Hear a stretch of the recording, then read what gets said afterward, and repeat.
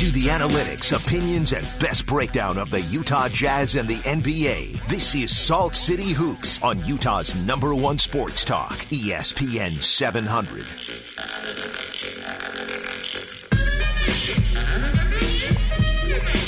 Salt City Hoops Show, ESPN 700. Andy Larson, Ben Anderson.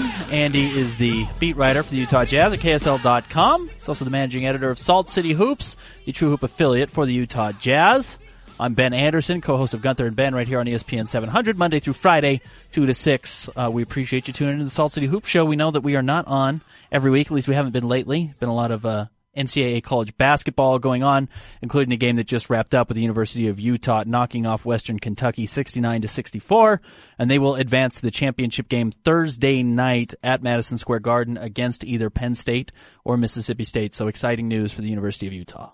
Yeah, no doubt. And, you know, you referenced we haven't been on the air for a couple of weeks, but there have also been Jazz games on Tuesdays as well. So it's a busy schedule with basketball in the state of Utah right now, both with Utah playing deep into March, if not in the preferred tournament. You still like to see them getting to New York and having success there. And then, of course, the Utah Jazz are on kind of a head-turning run through the NBA that's moving them up in the playoff standings. So we've got a lot to talk about today, kind of an abbreviated show because we started after the Utah game. Again, the Utes getting the win. But we're going to take all your Jazz questions. If you want to tweet at us, at Andy B. Larson or at Ben's Hoops on Twitter, we'd love to hear from you. You can also call in 877-353-0700, 877-353-0700. We'd always love to hear from you. We're going to look at the schedules along the way for the 8 teams really still vying for a playoff spot in the West, not counting the Rockets and the Warriors, because I think they've already guaranteed their spots. No one's going to catch them. I think the Rockets are locked in at number 1 pretty much, even though I know statistically they could still fall to number 2. The Warriors are pretty much guaranteed to be the 2 spot. I think both of those teams are happy to be in those positions and aren't going to really fight other than trying to manage to stay healthy to adjust their playoff positioning. Otherwise, the Blazers, and we probably don't even need to talk a ton about the Blazers. I think they're far enough away in the 3 seed that they're probably going to lock that up. Yeah, I'm curious, like as you pointed out, their schedule is I don't want to say that it's easy, but I think that you're right that they are going to stay in that 3 seed. I think that's pretty likely.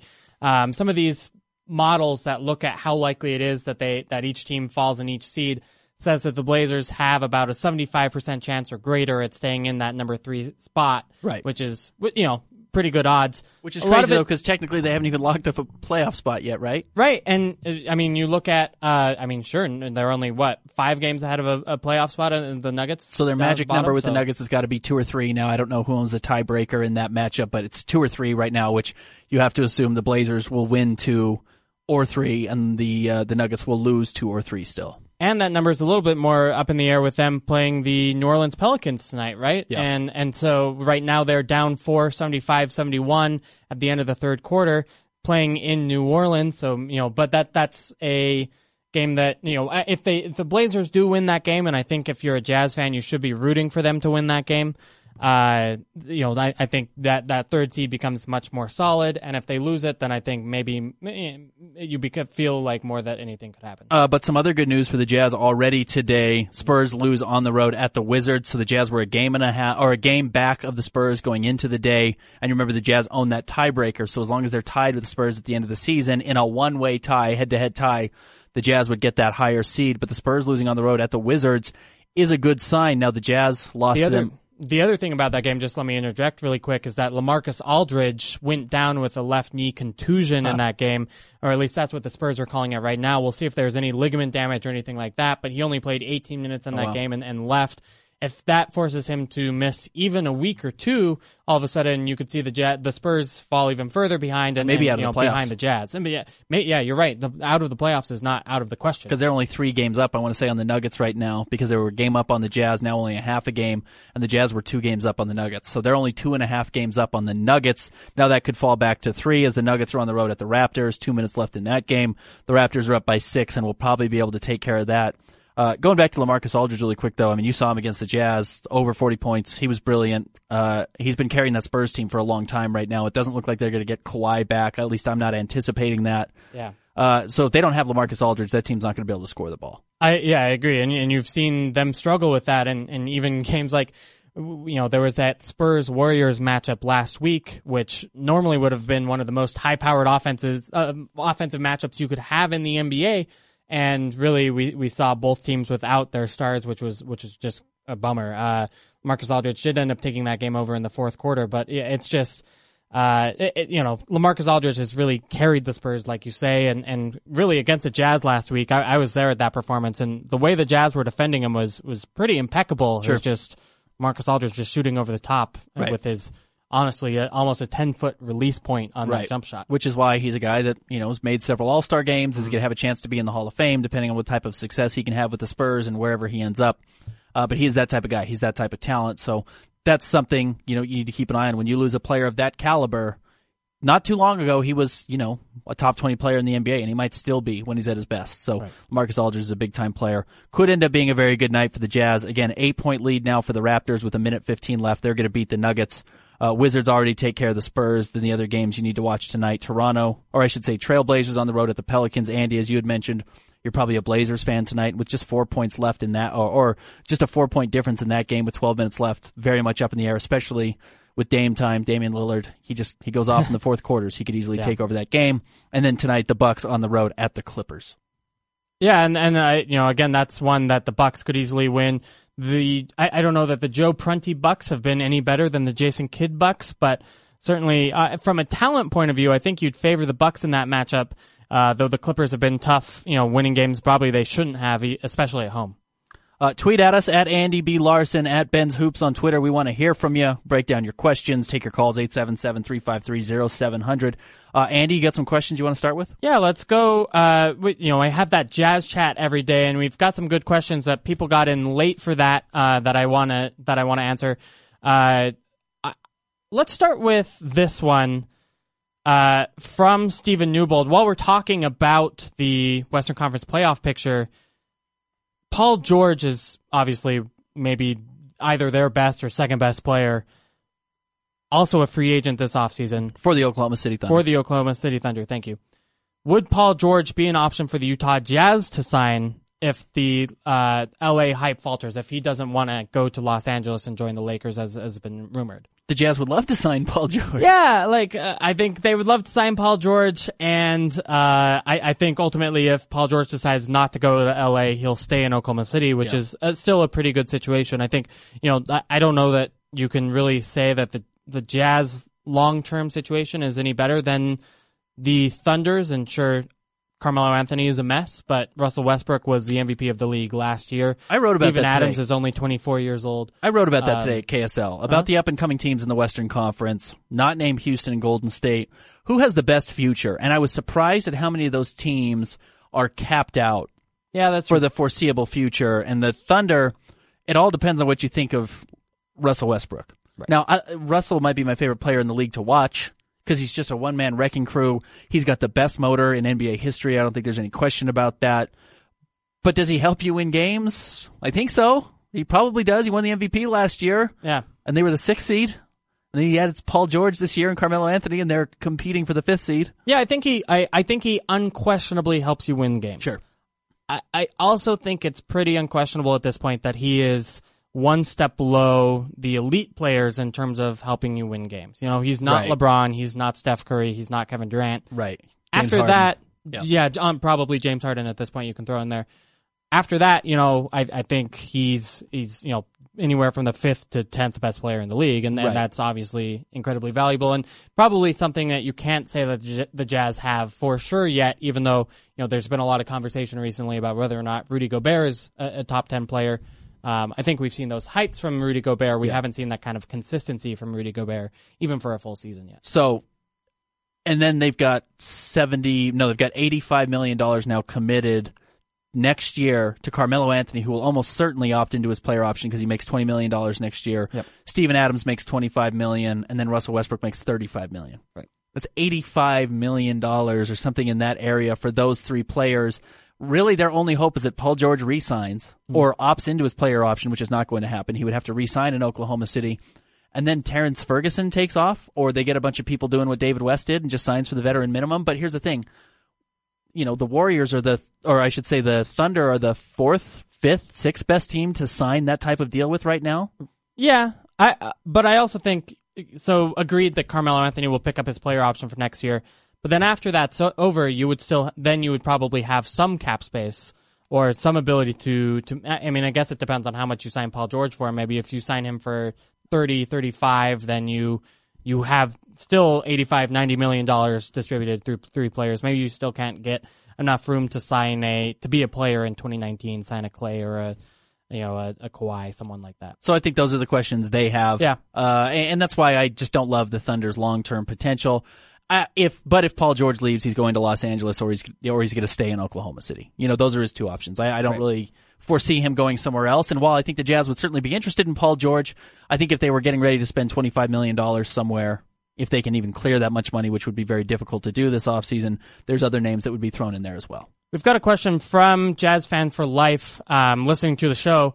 Thanks for listening. In Donovan Mitchell's prime, what sort of level player is it reasonable to believe that he will be? And do you think he can develop a James Harden type game from a winning standpoint? I'd rather he be that than develop a Westbrook type game, kind of like what we're talking about.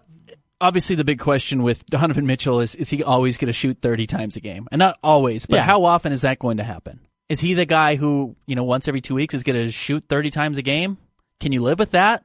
The Lakers did with Kobe, but, Kobe's one of the 10, 15 greatest players who's ever lived. Is Donovan Mitchell that player?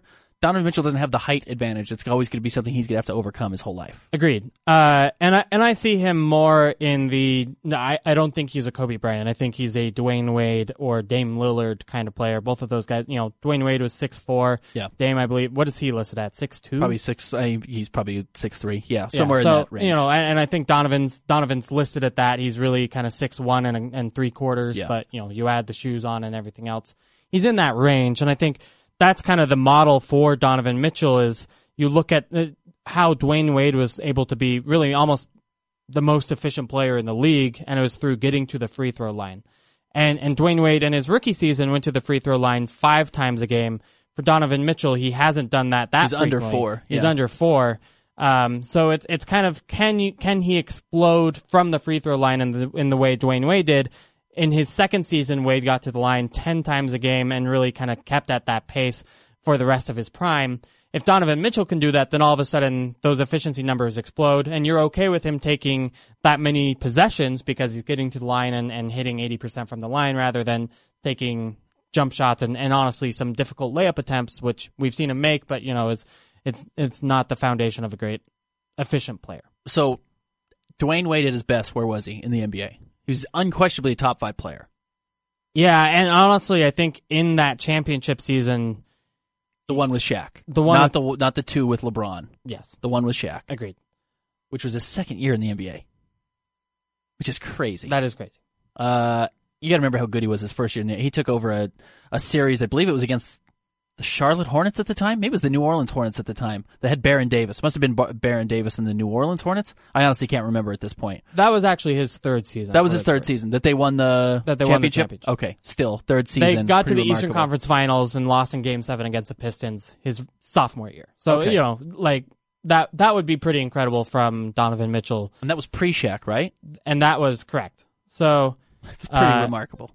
Yeah. Because that season. Sorry, you're right. That second sophomore season that team did have Shaquille O'Neal. Oh, they did, and they didn't win the finals. And they didn't win the finals. Okay, I don't remember that. The second Shaq season, they did win the finals. Okay, I had missed that area up. No, I mean it's 15 years ago. So I think Dwayne Wade was probably the better player on that team, even with Shaq. And Shaq was still a top 10 player, I think, at that time. Shaq was still very good that season. Shaq was still very good, but he was only averaging 20 points a game, 9 rebounds a game. It's right. Nice, but it was clearly after the tail end of Shaq's peak. And there's a reason Dwayne Wade won the Finals MVP. Yes, as well, because Dwayne Wade was 27 and 6 and 6. Did he play 3 years at Marquette or 2 years at Marquette? Great question. Don't know off the top of my head. Because he's older than he's also old for his age coming out of college. So I think he's older than Donovan Mitchell was. With their same years in the NBA. He played 2 years at Marquette. Okay. And then was born in '82, drafted in the 2003 NBA draft. So he was actually 21. So pretty similar. When he was, Donovan's 21 now. But I don't think that's crazy to think that that's kind of his potential. Now the league is better than it used to be. Agreed. There's more talent in the league right now. And it's much harder to get to the line. You know, I honestly think that the way that the game has been refereed has changed over the last decade, where there's a huge emphasis on verticality now, and big men like Rudy Gobert are getting away with things that I think would have been called fouls 15 years ago on Dwayne Wade are harder to get those calls now. You have to be on top of a guy almost to get a foul that, whereas if you just got bumped like Dwayne Wade did, fell to the ground, when you would get to the line more commonly. How many times has Donovan Mitchell, though, taken 10 threes a game already as a rookie? And exactly. Has Dwayne Wade ever done never it? done that. I don't know if he's ever done it. And so, yeah, I think that's where you can get some of that efficiency back that Dwayne Wade didn't have.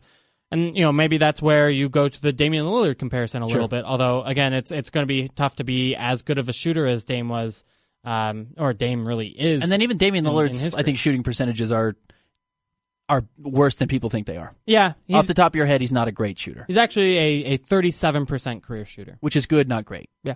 It's very good, but it's not great. It's not It's Steph just Curry. the volume he takes and honestly, the spectacular shots he takes and is able to make. And I think that the Jazz could get there with Donovan Mitchell. Yeah. And I think right now, you look at Damian Lillard, he's a top 10 player in the NBA this season. No question about it. In fact, he's doing it again tonight, updating you on the Portland score.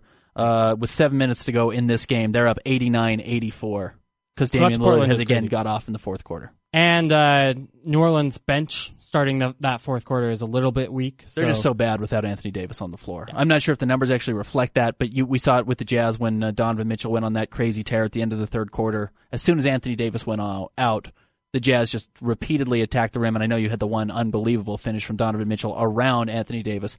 But when Mitchell goes to the bench, that team's far more, or I should say when Anthony Davis goes to the bench, that team is far more beatable than they are otherwise. So I don't think it's crazy to think that Donovan Mitchell could be a top 10 player. No.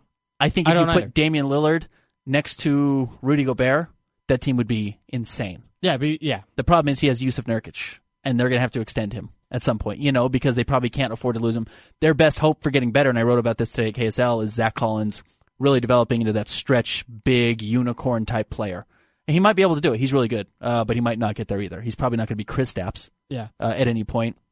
So they've got to figure out what that big man looks like, which is why the idea of them getting DeAndre Jordan this offseason or this past trade deadline was so exhilarating and would have made that team significantly different. Yeah, it's just you trade like a CJ McCollum for DeAndre Jordan, and I don't know that they should have. CJ McCollum is a scintillating offensive talent in his own right. And you're always going to be able to trade CJ McCollum for a good player. Yes. So I think maybe they said, let's wait until we know we have the right player and we're ready to compete. I don't think the Blazers knew they were going to be this good this season.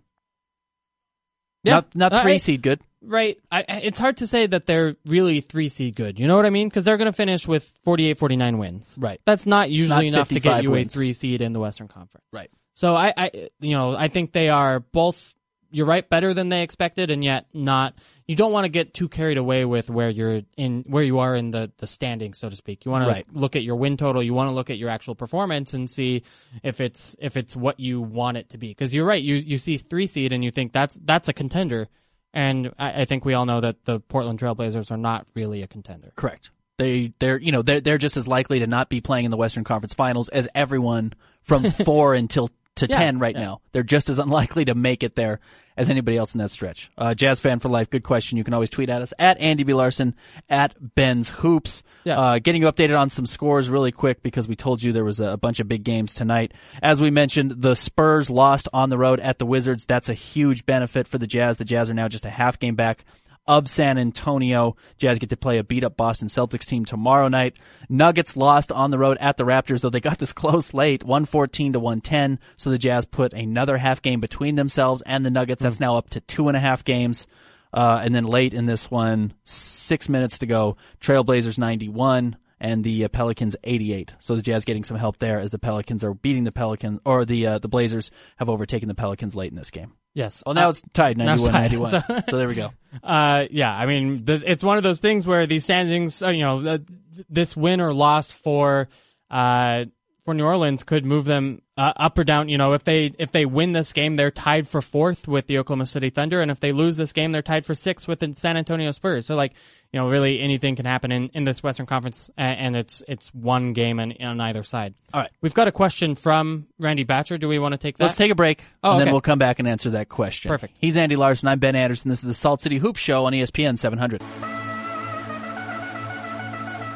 Back to the analytics, opinions, and best breakdown of the Utah Jazz and the NBA. This is Salt City Hoops on Utah's #1 sports talk, ESPN 700.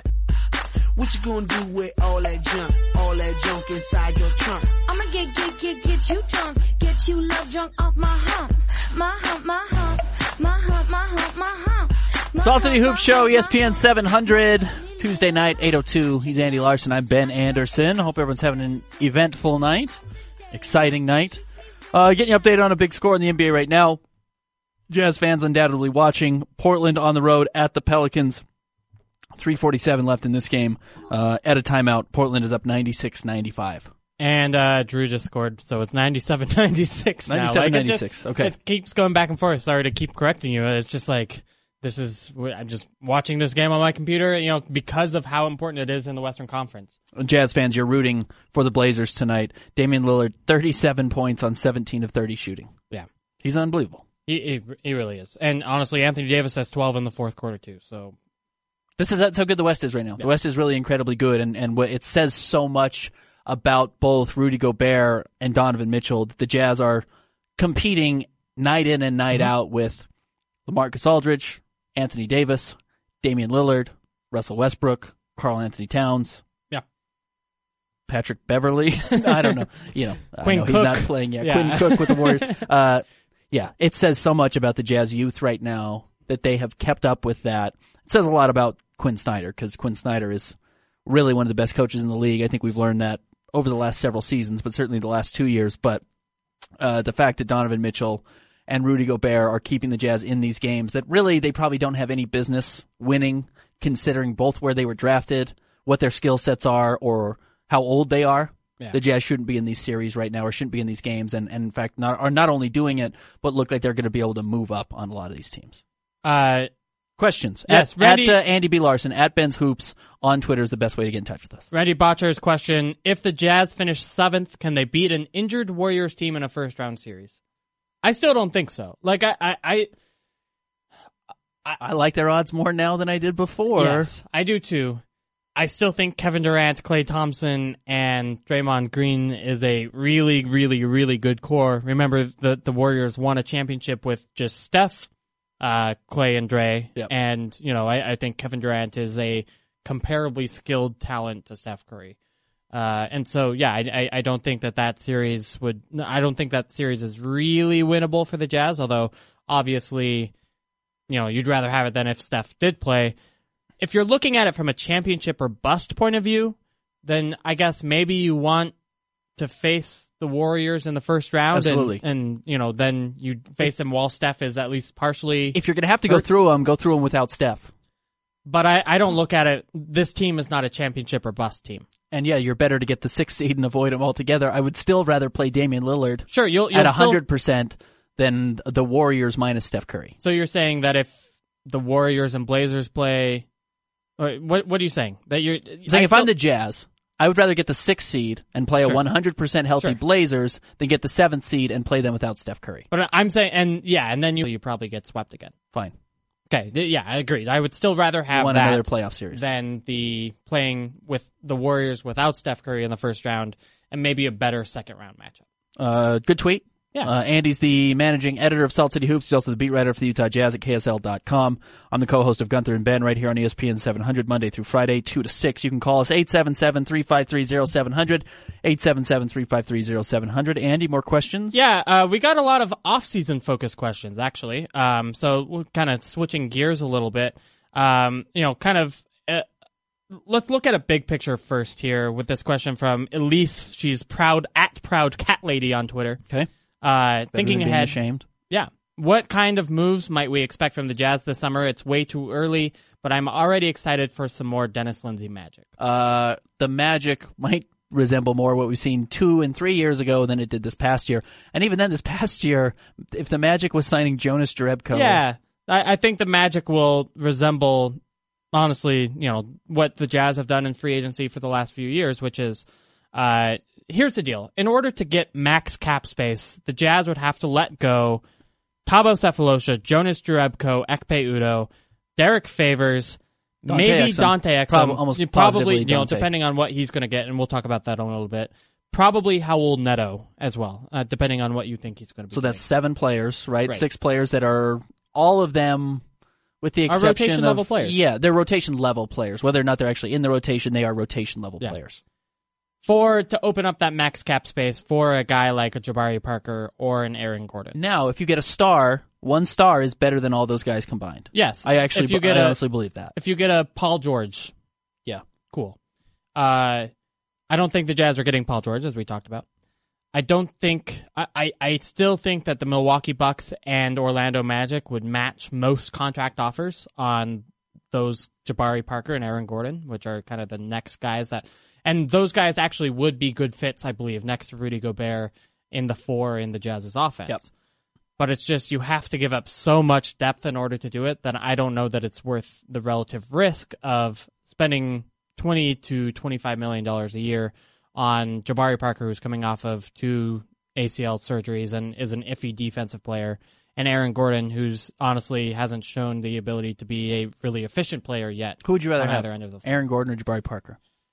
It's a really good question. I'd probably go Aaron Gordon. You would? I worry about the knees, and I worry about the lack of defense. Jabari's a better player, Yeah. but he's got more red flags for me.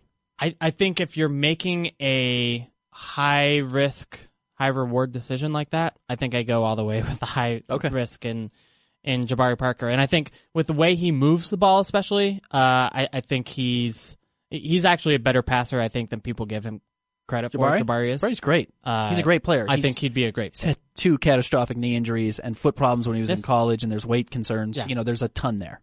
So your option B, if you want to keep those guys and don't want to sign Jabari Parker or Aaron Gordon or kind of risk it, is spend the mid-level exception on somebody. And that's going to be about $9 million that the Jazz can use to sign a Trevor Ariza level player, a Will Barton level player. JJ Redick, I still think probably gets more than that, but you're hoping for the best there. Someone like that you may be able to add. And then the next offseason, you still have a bunch of money. Yeah, although maybe you want to sign that mid-level guy to a 1-year deal, so you have as much money as possible in 2019. Which is also fine. You do what JJ Redick did with the Philadelphia 76ers this year, where he's making $23 million or something absurd, but then he's off the books, and then you're in a good spot, and maybe you just do that with JJ Redick, and JJ Redick makes $50 million in a 2-year span of his career. But you can't give him $25 million unless you open up all that cap space. Right. You could probably give him, 12, 13? You can give him 9. That's what I'm saying. It's like just as a mid-level exception. Right. Because if you're keeping Tabo and Ekpe and Jonas or 2 of the 3, and you're re-signing Dante Exum and those kind of things, I just don't think that you're going to have much more cap room than the $9 million that the mid-level gives you anyway. And the reason everyone's looking at the summer of 2019 is because Klay Thompson, Kawhi Leonard, if he doesn't sign the $200 million this offseason, which he almost positively will, with the Spurs, assuming they like each other still. Yeah, that's a question. But there's some names that are out there available in 2019 that the Jazz would definitely be interested in. And, if you could add Klay Thompson to this mix, the Jazz become insanely dangerous really quickly. Agreed. And from what I hear, I think Klay might be more likely to stay than Kawhi, for what that's worth. Okay. And then there's kind of option C, which is make some trade in there that kind of fills up that cap space.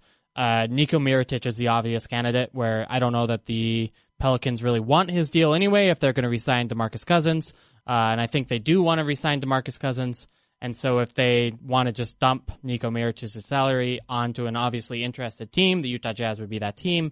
The Jazz could even give them maybe their first-round pick back, or whatever that looks like, the 22nd pick or whatever the Jazz have now. Yeah. And end up with the season with and maybe make that move. I could see the Jazz doing that. Huh. I think the Jazz would be wise to hold on to their first-round draft pick. This draft all of a sudden looks a little bit better than it did maybe a few months ago. Yeah. I think there's some more depth here. And if they're desperate to get rid of a guy like Nikola Mirotic, and you're only getting him for 1 year, then can you trade Thabo Sefolosha, Jonas Jerebko, and Ekpe Udoh? Yeah, maybe. And say you guys keep those guys or waive those guys. Yeah. They're all non-guaranteed money, and that's $12 million combined, and then you get Nikola Mirotic back essentially for nothing. That is not a bad idea at all. So I can see the Jazz doing that as well. Yeah. Off-season plans. But honestly, I think the Jazz are going to re-sign Donovan.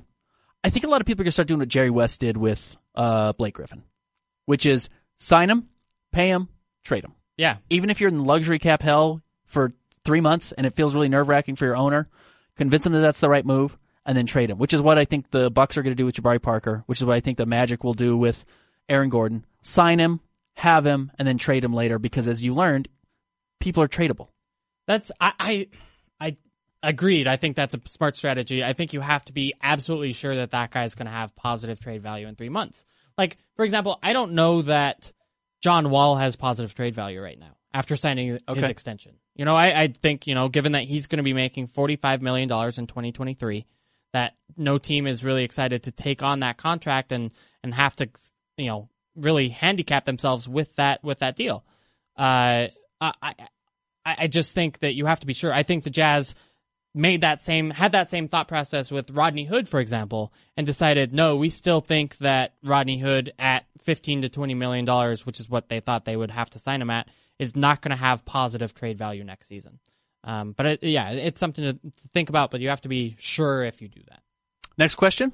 At Andy B. Larson, at Ben's Hoops on Twitter. This is Salt City Hoop Show. If you're just tuning in, we talk the Utah Jazz, we talk the NBA. We'd love to hear from you. Let's talk about Sam Sorensen's question, which is kind of related to what Elise asks. How much money could Dante Exum possibly demand?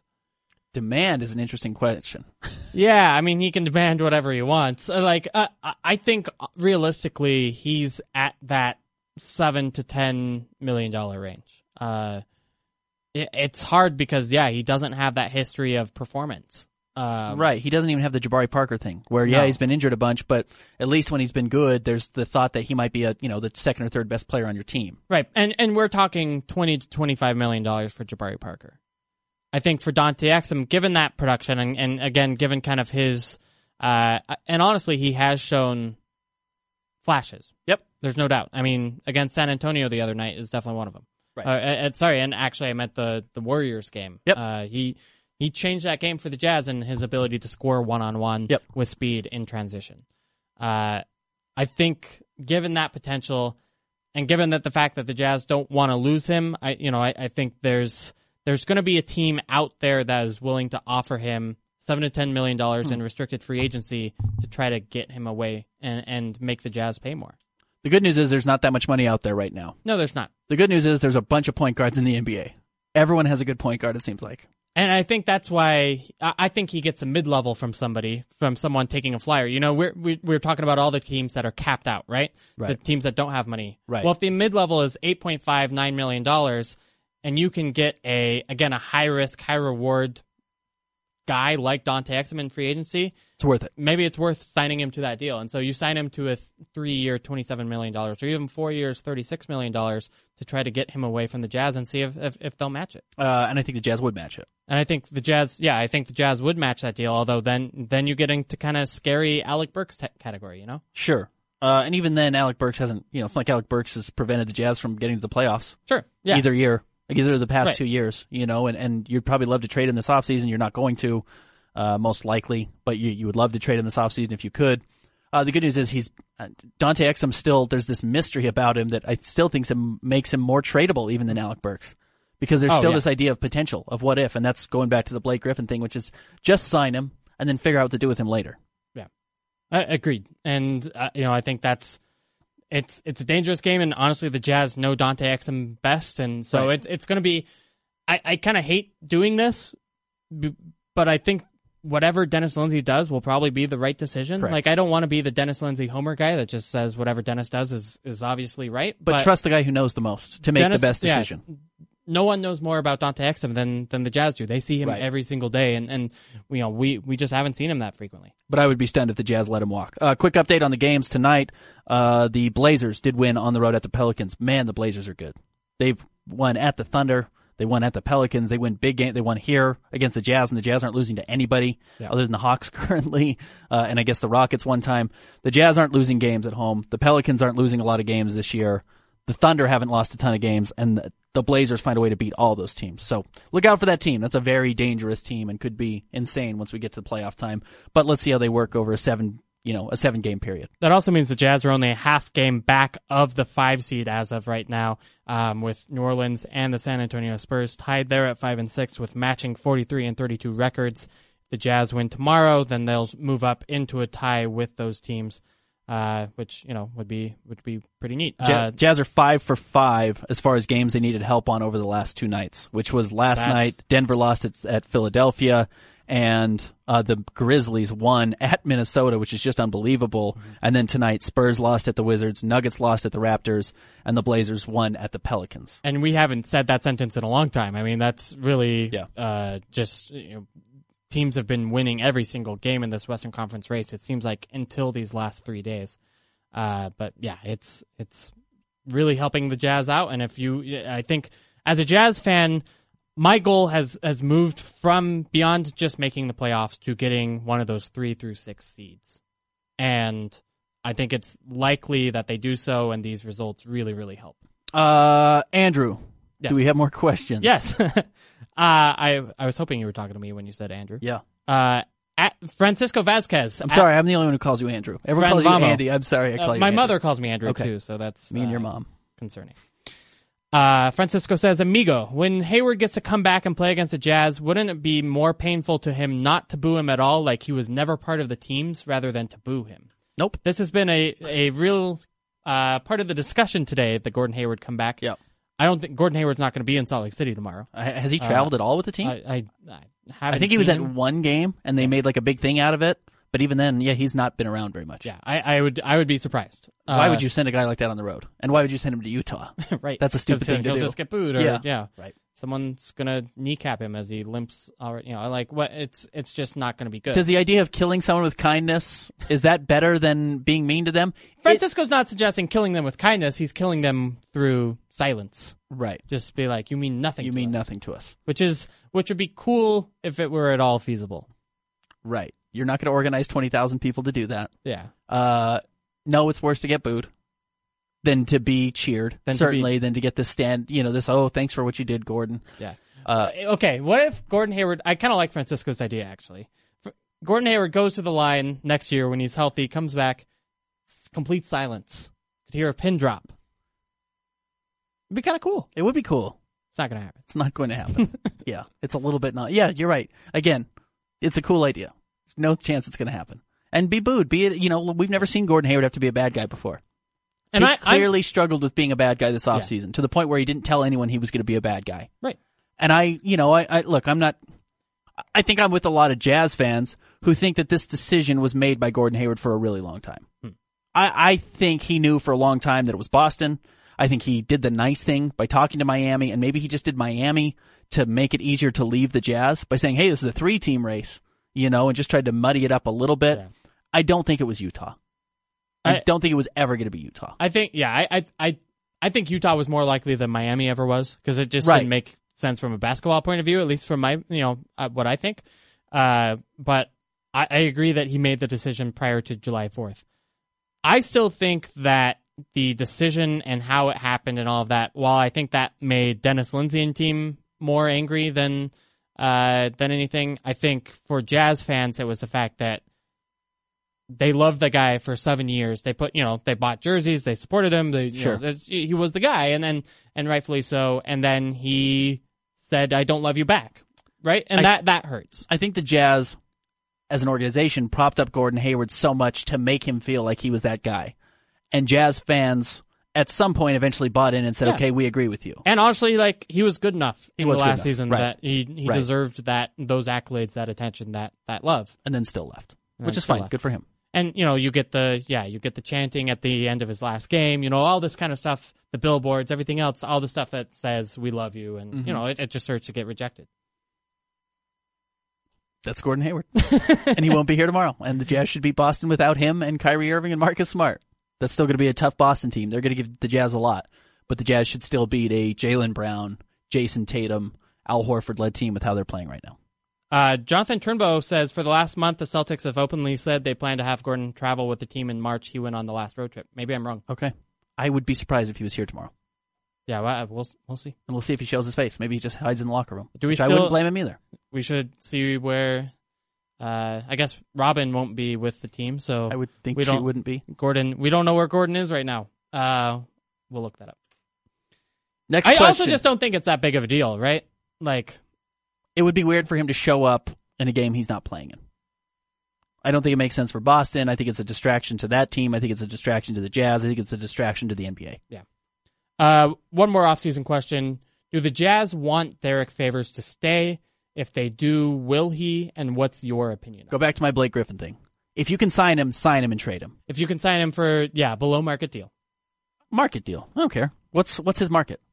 Look, clearly not that fair. big because, honestly, the Jazz have probably looked for suitors for him in the last 2 trade deadlines and haven't found anything. So why do you think Derek Favors is tradable under your idea? 3 years. Oh, because I think the Jazz have rejected deals. Oh, they've rejected, but not for they haven't gotten a first-round pick offer. Right. But fine, sign him, and then if you have to trade him for an expiring contract and a second-round pick, fine. Okay. That's what you got. At least he didn't walk for nothing. Okay. Sign him and then, trade him to the Pelicans for Nikola Mirotic. Whatever. If they'll take it. If they don't re-sign Boogie Cousins. You couldn't do that until, December, but yeah. Great. You have him until December. He's fine. Derek Favors is a great player. Jazz are better with Derek Favors than not with Derek Favors. I think we've learned that when they lost to the Hawks without Derek Favors. Yeah. They need that second option off the bench. They need that other guy that can score the basketball and get easy shots when they can't shoot. And Derek Favors has that skill set. Mm-hmm. And the rest of the NBA knows that too. The Jazz probably wanted a first-round pick. Yeah. And then said if he walks, he walks. But there's a chance he doesn't walk either. And we re-sign him and then you trade him in the offseason. Or you trade him next year. Agreed. And I think all those things the Jazz have thought about. Yes. And I think the Jazz, see how good the Jay Crowder lineup has been. And so I don't think that they're dying to keep him. I think they would like to have him back if it were a below market deal or an at market deal. Sure, why not? If they have to pay too much for him long term, such that it would mess up their future, plans, then I don't think they would. And I think he would be interested in coming back if it's the best offer. I think he would be okay playing for a losing team like an Atlanta, like a Phoenix Suns, whatever that looks like, and helping that team rebuild. If that team gave him, $15 million a year or whatever that looks like for what Derek Favors' contract would be good. But he has been, honestly, he has been great over the last 2 months in terms of filling his role. I used to look at Tony Jones on press row every time he would take what we called a YOLO shot, where just he would get a rebound, take a turnaround, fadeaway jump shot because Derek Favors thought he needed his. And really, those shots have completely disappeared, and really he's fit in the team concept brilliantly, which you have to give him a ton of credit for.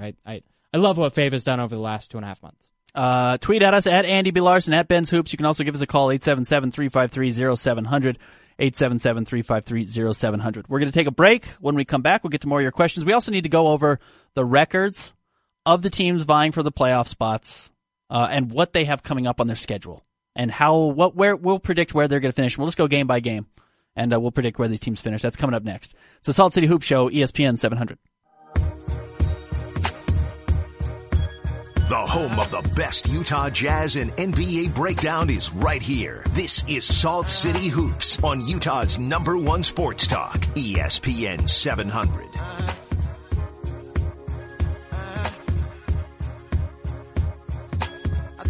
Salt City Hoops Show, ESPN 700. He's Andy Larson. I'm Ben Anderson. You can tweet at us at Andy B. Larson, at Ben's Hoops. Andy's the managing editor for Salt City Hoops, the True Hoop affiliate for the Utah Jazz. He's also the beat writer for the Utah Jazz at KSL.com. I'm the co-host of Gunther and Ben right here on ESPN 700. You can always tweet at us, as I mentioned. You can also call us, 877-353-0700. All right, I'm going to find updated NBA standings because a lot of times they won't update these games as they go live because tonight we've had some changes already. Yeah. Should I read out the scores while Why don't you read out the waiting? scores, and I'll see if I can actually find enough. I'm telling you, I guarantee you I'm not going to be able to find an updated standings. So we've got 5 games here in the last couple of days, and they've all honestly gone the Jazz's way. We start earlier tonight with the San Antonio Spurs playing the Washington Wizards. The Spurs go down to Washington 116-106. LaMarcus Aldridge left that game after playing only 18 minutes with what was called a left knee contusion. It could be more. He'll be undergoing an MRI later. But either way, could miss time with that knee contusion. That could change the face of the Western Conference playoff race even more for the Spurs, who obviously are already missing Kawhi Leonard. The Toronto Raptors beat the Denver Nuggets earlier today, 114-110. Again, adding more of a gap between the Utah Jazz and the Denver Nuggets for that last remaining spot. It looks highly unlikely at this point Denver makes it into the playoffs. Houston did beat Chicago 118-86. That's up at the top. Maybe not that related to what the Jazz are doing.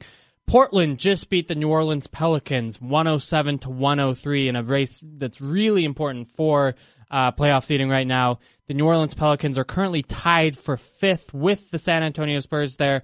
And so only a half game ahead of the Utah Jazz, meaning if the Jazz were to win tomorrow, they would be tied in that 5-6-7 race and actually have the tiebreaker over those teams, so they could be in 5th with a win over Boston tomorrow. Easier said than done.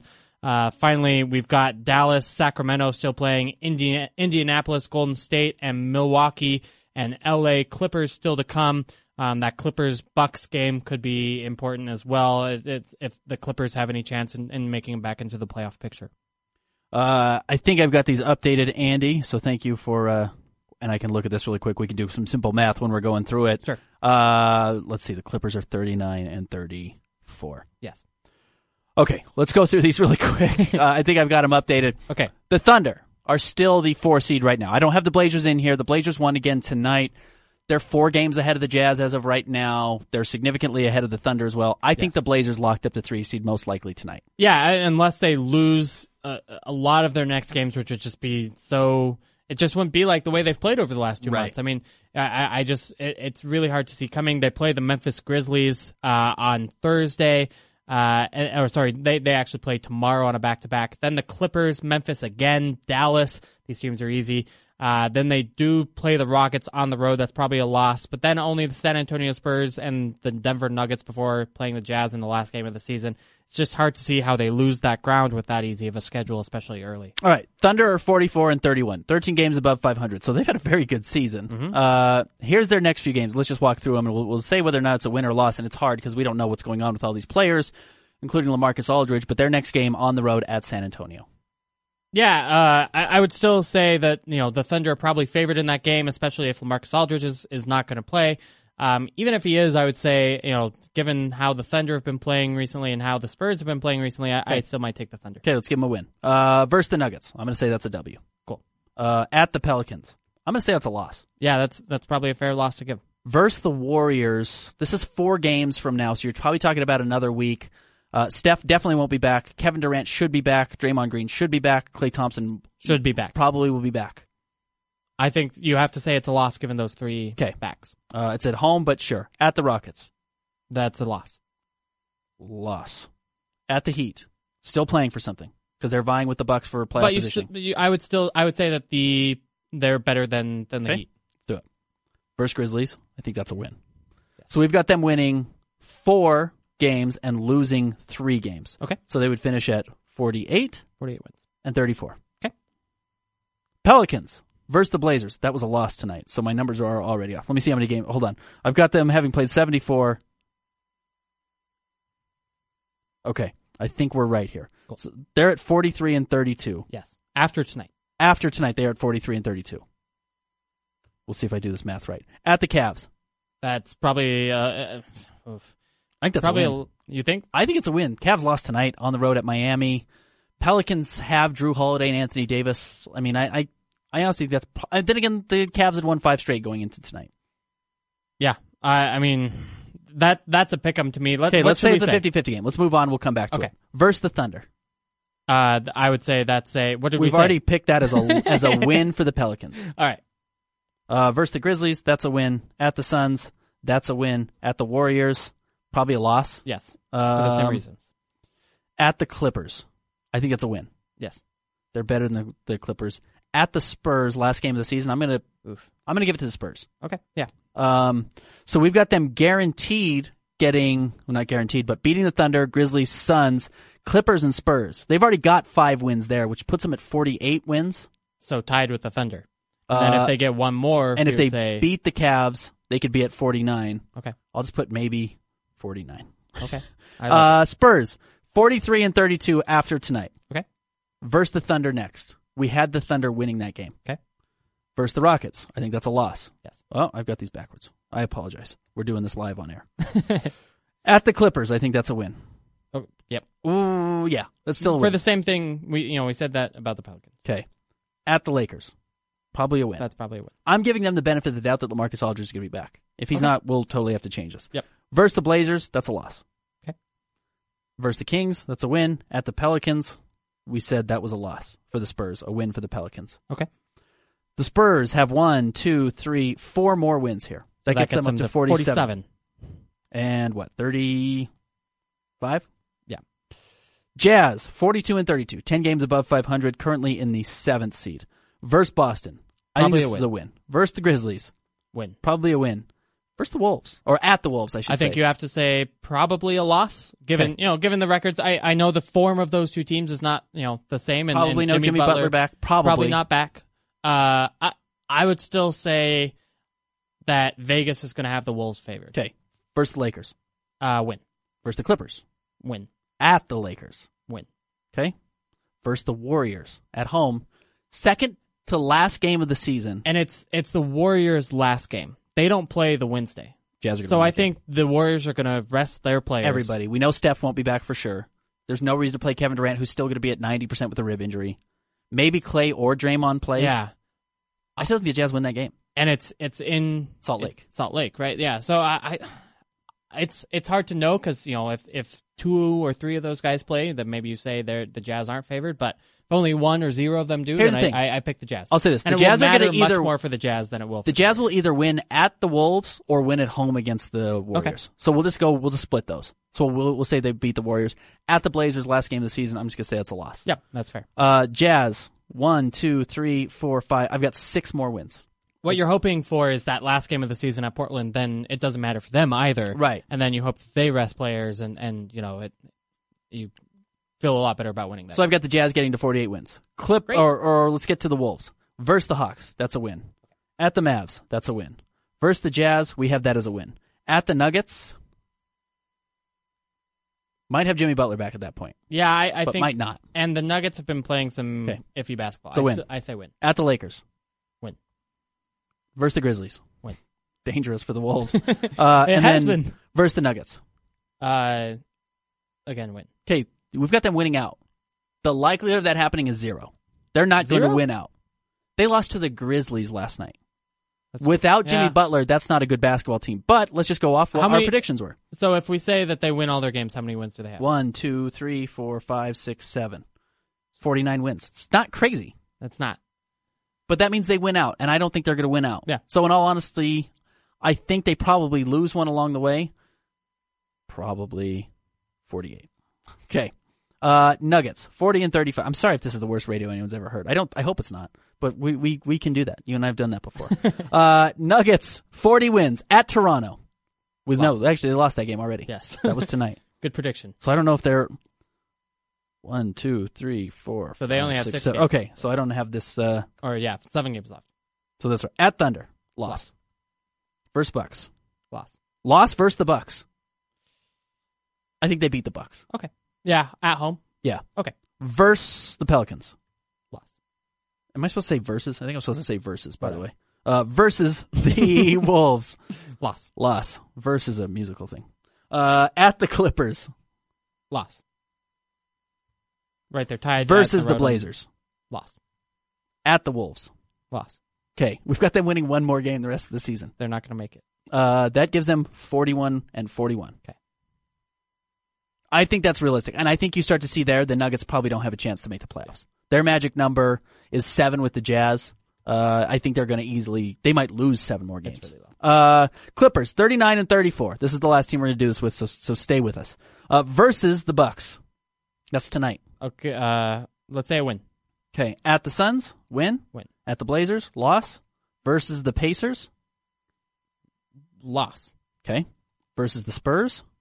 That's loss. We said so. Yep. At the Jazz, loss. Got that as a loss. Versus the Nuggets, we have that as a win. Versus the Pelicans, loss. Versus the Lakers, win. Okay. Yeah? I mean, it's a home game for the Lakers too, but the Clippers are better. Agreed. Clippers are at 39 wins. They get 1, 2, 3, 4 more games. So they finish 43. Still not that close to the rest of the West, which our lowest other team had 47 wins. Is that right? Other than the Nuggets, who had 41 wins. Right. So let's go through these really quick. Andy, you want to write these down? Sure. And organize this really quick. Thunder, 48 wins. Pelicans, 49 wins, depending on what happens on the road at Cleveland. That could drop them down to... Oh, no, we've got them at 48 wins, and maybe up to 49 if they can beat Cleveland. Okay. Spurs, 47 wins. Jazz, 48 wins. Wolves, 49 wins, but that means they win out. And the likelihood of them winning out is so slim. Yeah. There's a high likelihood they finish at 48 wins. Nuggets, 41. Clippers, 43. Okay. What's our standings? So you'd have Thunder, Jazz, Pelicans, and Wolves all tied from 4 to 8. Okay. The from Jazz, 4 to 7, that's excuse me. bad because the Jazz lose the tiebreaker against the Thunder. Right now they don't own the tiebreaker against the Wolves, and we've got them losing that game at Minnesota. So you'd have 2 wins and 6 losses at that point, but you've gone 3-1 against the Spurs, and you've gone 3-1 against the Pellies. So you have an exactly 500 record. Okay. That's not going to be good enough. That's going to be good enough to get you either second or third in that. Right. So you're going to end up there with the 5th or the 6th seed. Right. And the Wolves, I think, actually win that tiebreaker if they're in that so mix too. because the Wolves swept the Pelicans, were good against the Jazz. I think they were good against the Thunder as well. Oh, and sorry, so the Spurs wouldn't be in that because they only have 47 wins. So you're right. I think the Jazz would either end up losing that tiebreak or finishing second. And it's a 4-team tiebreaker, so this is a difficult math problem. But so we know that the Clippers and Nuggets wouldn't make it. Who would be our 8 seed? Is that a tiebreaker the 8 team? seed would be the Spurs. The Spurs, because they've only got 47 wins. Then you would have 7 through 5 all tied together. 7 through 4. 7 through 4 all tied together. And it's not crazy to think that you're going to have a 3 or a 4-way tie at the end of the season. Can we do this? Can I tell you the mathematical models and what they've projected? Let's hear it. Actually, you know what? Let's save it. We'll talk about it on the other side. Okay. We're going to take a quick break. When we come back, Andy will tell us what the scientific or mathematical models tell us about the Western Conference playoffs. He's Andy Larson. I'm Ben Anderson. It's the Salt City Hoop Show, ESPN 700. Sports Talk, ESPN 700. Salt City Hoop Show, ESPN 700, 849. Andy Larson, Ben Anderson. Andy's the beat writer for the Utah Jazz at KSL.com. I am the co-host of Gunther and Ben right here on ESPN 700, 2 through 6, Monday through Friday. Yes. Thanks for tuning in tonight. Andy, we were talking about we made our own projective models of where teams would finish. We have the Jazz finishing with 48 wins, along with the Thunder, along with the Wolves, because we had them winning out and getting to 49 wins, but in all likelihood they probably don't win out, so they probably get 48 wins. And then we also have the Pelicans at 48, but potentially 49, depending on what they can do on the road at the Cavs in their next game. Yeah. And so we looked at it kind of from a game-by-game basis, but there's a lot of toss-ups or like small advantages there. You know, there's a LaMarcus Aldridge injury that's looming after a game tonight where the Spurs lost on the road at the Washington Wizards, which if that hangs over and, you know, let's say he misses the rest of the season because he's got a bad knee injury or leg injury, all of a sudden maybe the Spurs fall out and the Clippers take him over. And honestly, you're talking about a Minnesota Timberwolves team that's 4-6 in their last 10. Right. A San Antonio team that's 6-4 in their last 10. A Pellies team that's 5-5 in their last 10. You know, they're not going to probably win all of the games that even they should win. And apparently, Anthony Davis was a little beat up tonight as well. Yeah. Was playing, limping in the fourth quarter. He did finish the game, but was limping noticeably. Which, again, Anthony Davis, he played hurt against the Jazz. Yeah, he's always hurt. Yeah, was great. Anyway, so I'll look at 2 models. The 538, actually, let's do 3 models. The 538 model, which does update based on results, which is good. So that model has the Thunder finishing with 48 wins, Jazz finishing with 47 wins, the Pellies finishing with 47 wins, and then the Timberwolves Spurs finishing with 46 wins. And this is updated as of tonight. Yes. They so update almost up to the minute. Today's playoff results, which is good. And have the Jazz have a 96% chance of making the playoffs. And so the Jazz would have the 5 seed in this model. Correct. Because they would be tied with the Pelicans, but the Jazz on the tiebreaker over the Pelicans, and they would play the Thunder in the first round of the playoffs, though just a game separating the Thunder and the Jazz, so you flip those one way or another, and the Jazz could have home court advantage. Yeah, and also, you know, I'm not sure who wins that Thunder-Pelicans matchup either, and maybe you don't want to play the Thunder in the first round, quite frankly, especially without home court advantage. But and then these next 2 models don't take into account tonight's games. But it shows the Portland Trailblazers having a 76% chance at keeping that 3rd seed. Yep. The Thunder, with a 28% chance, their most likely seed is to be that 4th seed. Okay. And then the Jazz and Spurs are almost tied for that 5th seed at about 24% apiece. Okay. And in fact, for both teams, that's their most likely seed, believe it or not, based on how the bar graph works out. There's still a 76% chance the Jazz don't make it there, but if you're going by any one seed, the most likely is the Jazz end up with the 5th seed. Agreed, and that kind of shows, again, how variant this whole picture is. 20% chance to make the 6th seed, etc.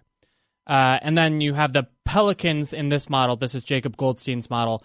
With a 19% chance, their most likely seed would be 7th, and then Minnesota most likely finishing out at 8th. Both of these models really hate how the Timberwolves have finished these last 10 games, understandably so, and don't think that they're going to finish as well as we thought they would. And so much depends on whether Jimmy Butler gets back, because they're a totally different team without him. And again, you said they're 4-6 in their last 10? Exactly. The idea that they would then go and rattle off seven straight games, including some reasonably tough games. Now, again, that totally depends on whether or not Jimmy Butler comes back. But you look at the Timberwolves, they play the Hawks, that's a win. At the Mavs, should be a win. Versus the Jazz without Jimmy Butler is a very tough game. Mm-hmm. At the Nuggets, at the Lakers without Jimmy Butler are really tough games. Then you get to finish versus the Grizzlies and versus the Nuggets. So I get why we have them going 7-0. But in all likelihood, I think they're going to lose one of those. I'll spare you the numbers on the Impredictable model, although I like their website a lot. If you haven't checked it out, impredictable.com. I'll just say that the seeds are the same as Jacob Goldstein's model, again, taking into account the recent performance, except for tonight's games, which only help the Jazz. So I guess in conclusion, if we were to wrap the last half hour of the show up, I would say that the Jazz are actually in a really good spot to avoid getting the 7th or 8th seed. Yep. And, win and get either 3 through 6 and kind of avoid one of the top 2 teams in the playoffs. And most likely 4 through 6. Yeah. And I think that's important for how likely they are to have a competitive first round series, and kind of for the franchise, brand, if you will, sure. And maybe the locker room mentality. The locker room to go in and say, you know what, we didn't squeak into the playoffs. Like, you were significantly better, or not, you were at least a game better than some other teams that you knew were going to be playoff competitive all season long. And to tie even the whole show together, looking at the offseason too, if the Jazz end up only having the mid-level exception to sign players with, and they're competing with 20 other teams with that mid-level exception, how they are perceived and how close they are to winning, it's going to be a big tiebreaker when a player gets 6 offers for the mid-level exception, for example. And so that could be the difference between getting a Trevor Ariza and getting a Mirza Teletovic or someone like that. Couple quick questions, last questions before we wrap up the show. Do you see Gobert getting any sort of shooting skills improvement? What do you think, Jazz in Rio? He is very good in practice, and we've seen him make it in games, and then we've seen him just miss wildly. I think I'm more convinced he'll get shooting than he'll get a hook shot, actually. Okay. Hook shot is more touch related, I feel like. I think he has trouble with the physicality of getting bumped on that hook shot, kind of knocking that off. He's not going to be bumped on jump shots, right? I still don't want him to take either. I want every single time he takes a jump shot, I want the Jazz to reset and do a pick and roll. Right.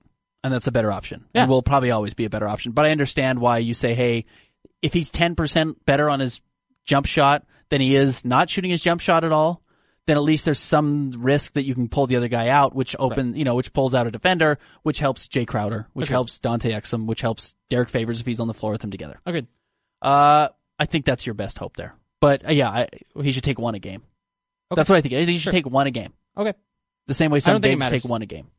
That's not going to kill you. I don't think it most likely. Big thanks to our producer today, JP Chunga. You can find him on Twitter at JP_Chunga. Follow Andy on Twitter at Andy B. Larson. You can read him at KSL.com, where he's the beat writer for the Utah Jazz. And you can catch me right here on ESPN 700 alongside Kyle Gunther on Gunther and Ben. 2 to 6, Monday through Friday. We'll be back with you tomorrow. It's the Salt City Hoop Show, ESPN 700. As we get closer to the Final Four, how are your brackets faring in this year's dance? Still in it for the million? Did you really pick a 16 over a 1? Or hoping for the best bracket and $1,000? ESPN 700 and Golden West Credit Union remind you to take a look at your brackets on ESPN700sports.com.